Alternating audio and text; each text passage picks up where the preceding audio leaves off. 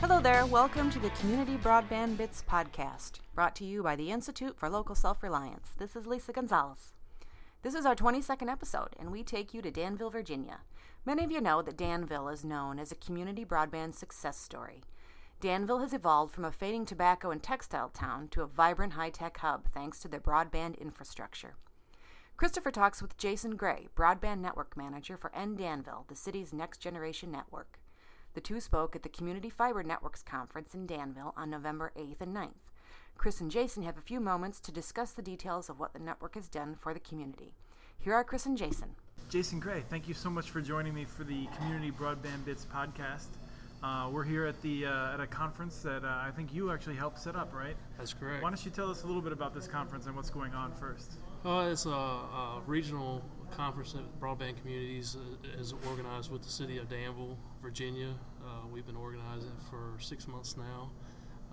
It's their first economic development conference of a series of conferences.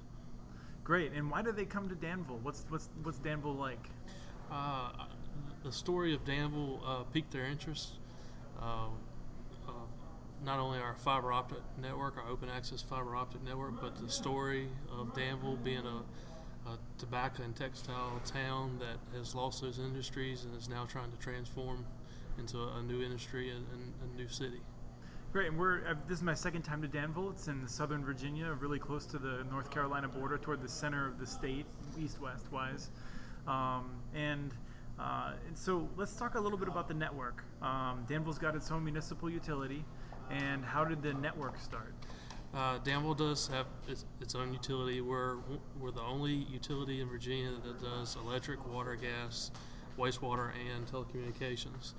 But the network got started in 2004, servicing our own needs, schools and governments, which help start revenue. The schools are separate from the government, so we generate what they call E-rate revenue. Many of your followers online and on this podcast are probably familiar with E-rate and USAC, but they help generate revenue for the network in order to build out to reach commercial and now residential customers.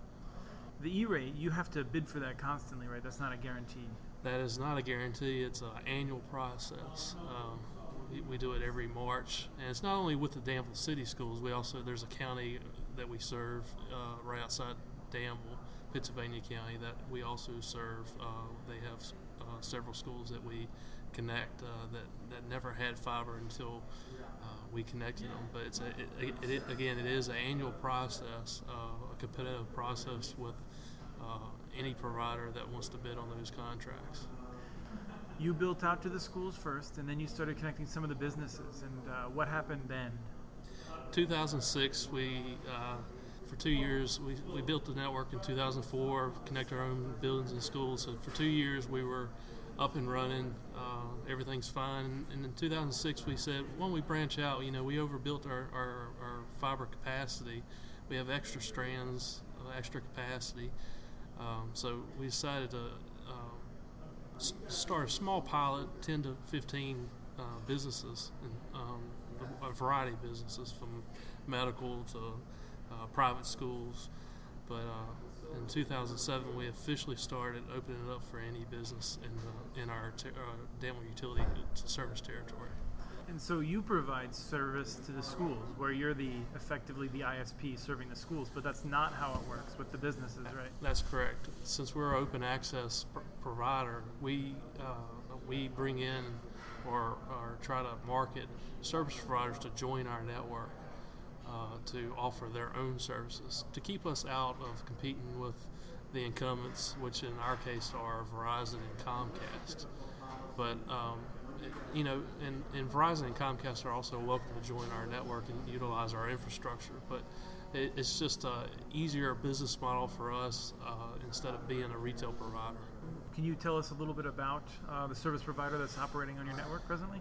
Gamewood is offering service on our network. It's a Gamewood Technology Group. You can log on to their website.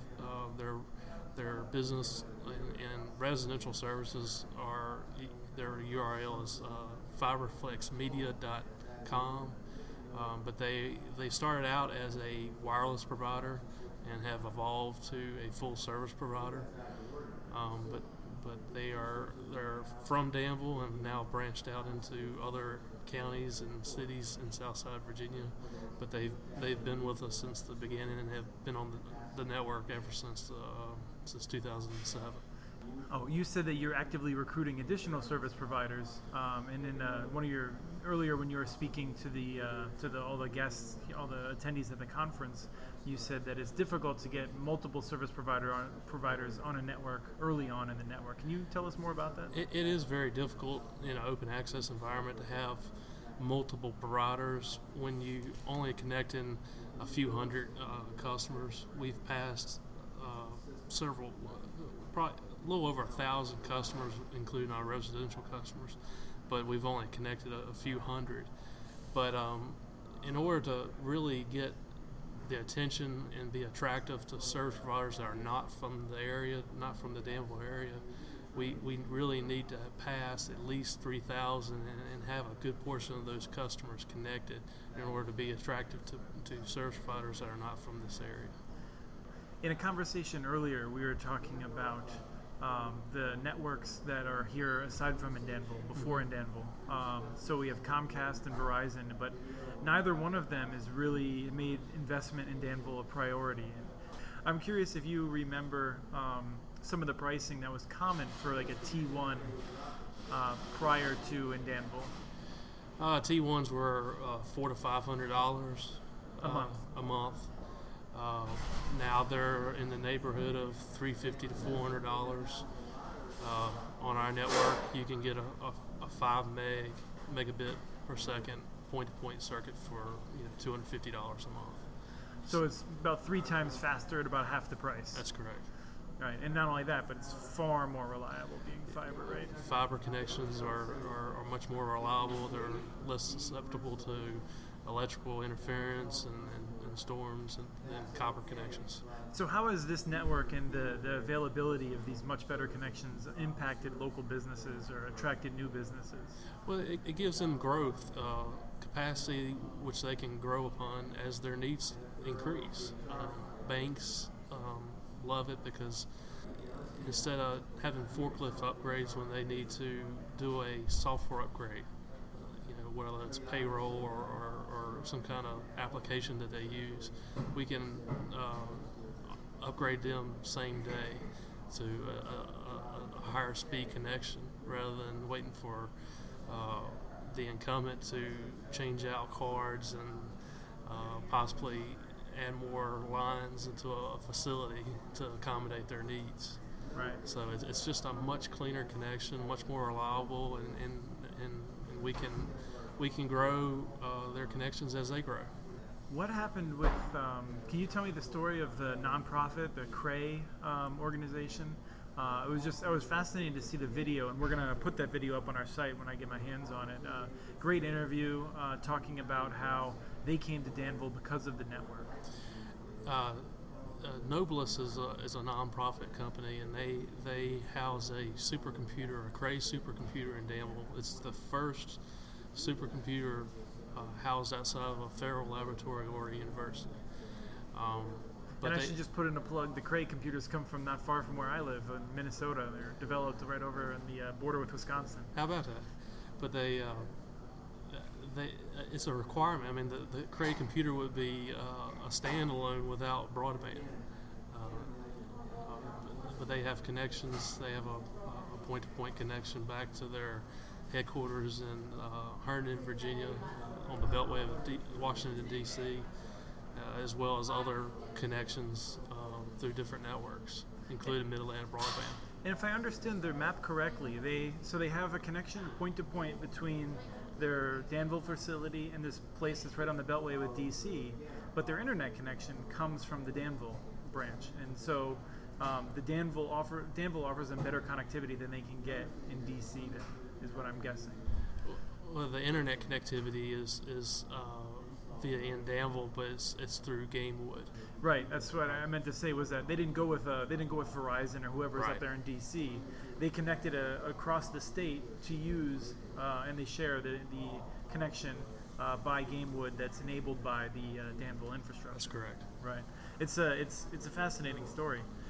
So for a long time, you focused on businesses. What have some of the other public benefits been aside from just new jobs? I mean, for our own uses, the city's uses, we have fully utilized the network in every way possible that we can afford, for one thing. But utility-wise, I mean, we're reading every meter via Danville, even though it comes via a licensed frequency to a tower. That tower has fiber at the base of the tower, and all that metering traffic comes across our fiber optic network. So if our fiber optic network was down at any time, we would not be receiving any kind of metering data which is used for billing and outage management and distribution automation. I mean, it's part of our smart grid program. The fiber optic network is crucial to our utility department, not only to electric but also water and gas. I mean, people think smart grid, but in our case, it's more than just electric. It also reads water and gas meters as well. So this is a great network. How much does it cost the taxpayers? The Danville network has never cost the taxpayers a single penny. The network was funded by a $2.5 million loan from the Electric Fund, which is a division within Danville Utilities. But that $2.5 million loan was paid back with 6% interest in 3 years. And that's about the time we started offering fiber to the business services in 2007. So we paid back the loan and then have just used revenue that we've generated every year to expand, and we'll continue that model. We have never gone out for, we've gone out for stimulus grants, which we were unsuccessful. We've never gone out for loans. We can go out for loans, but we just don't want to go back and go out and pay that interest and incur that debt.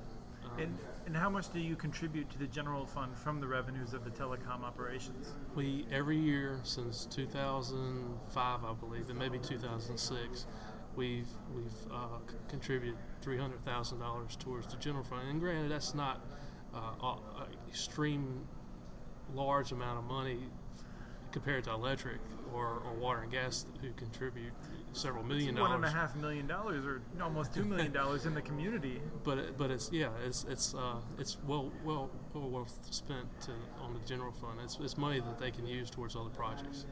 So now we have the final phase, which has been started. You're starting to deliver service to residents. Can you tell us about the pilot project? We started deploying fiber in a university community. Averett University is a large university in Danville. They have satellite campuses all around Virginia, Washington, D.C., Richmond, Norfolk, Roanoke, as well as international campuses. But there's the community that surrounds the university in Danville, which is about 1,200 homes. We're going to extend fiber down each and every street and then extend drops to the houses as they sign up for services. So far we've passed, I think the last numbers I saw were about 800 homes of those 1,200. So we've passed 800 homes out of 1,200, and we plan to pass the other 400 by spring of 2013. And that's all been paid for out of the operating net revenues? Revenue from the schools, revenue from business connections, no Danville taxpayer money or utility electric money. And do you have a sense of when you would be able to expand the pilot project? Is that on the horizon? We have already submitted our next neighborhood, which is another neighborhood across town, which is about 250 homes, which will start July of 2013. That's in next year's budget and will have to be approved, of course, by City Council as for 2000. That'll be part of our 2014 budget, but don't see problems there. But we'll keep the same business plan of about 1,000, 1,200 homes each year. As revenue grows, that number will grow as well. Is there anything else that we need to know about Danville? Well, we are a fiber-connected community, and we will hopefully get fiber connected to every home within 10 to 12 years, hopefully sooner, depending on revenue. Excellent. Thank you so much for joining us on the show. Thank you for having me. That was Christopher talking with Jason Gray of NDanville. We provide a link to the NDanville website on muninetworks.org so you can learn more about the network. We also encourage you to visit muninetworks.org, where we've covered Danville extensively. Follow the Danville tag for stories dating all the way back to 2009. If you have any questions or comments, please send us a note. Email us at podcast@muninetworks.org. Our handle on Twitter is @CommunityNets. This show was released on November 20th, 2012.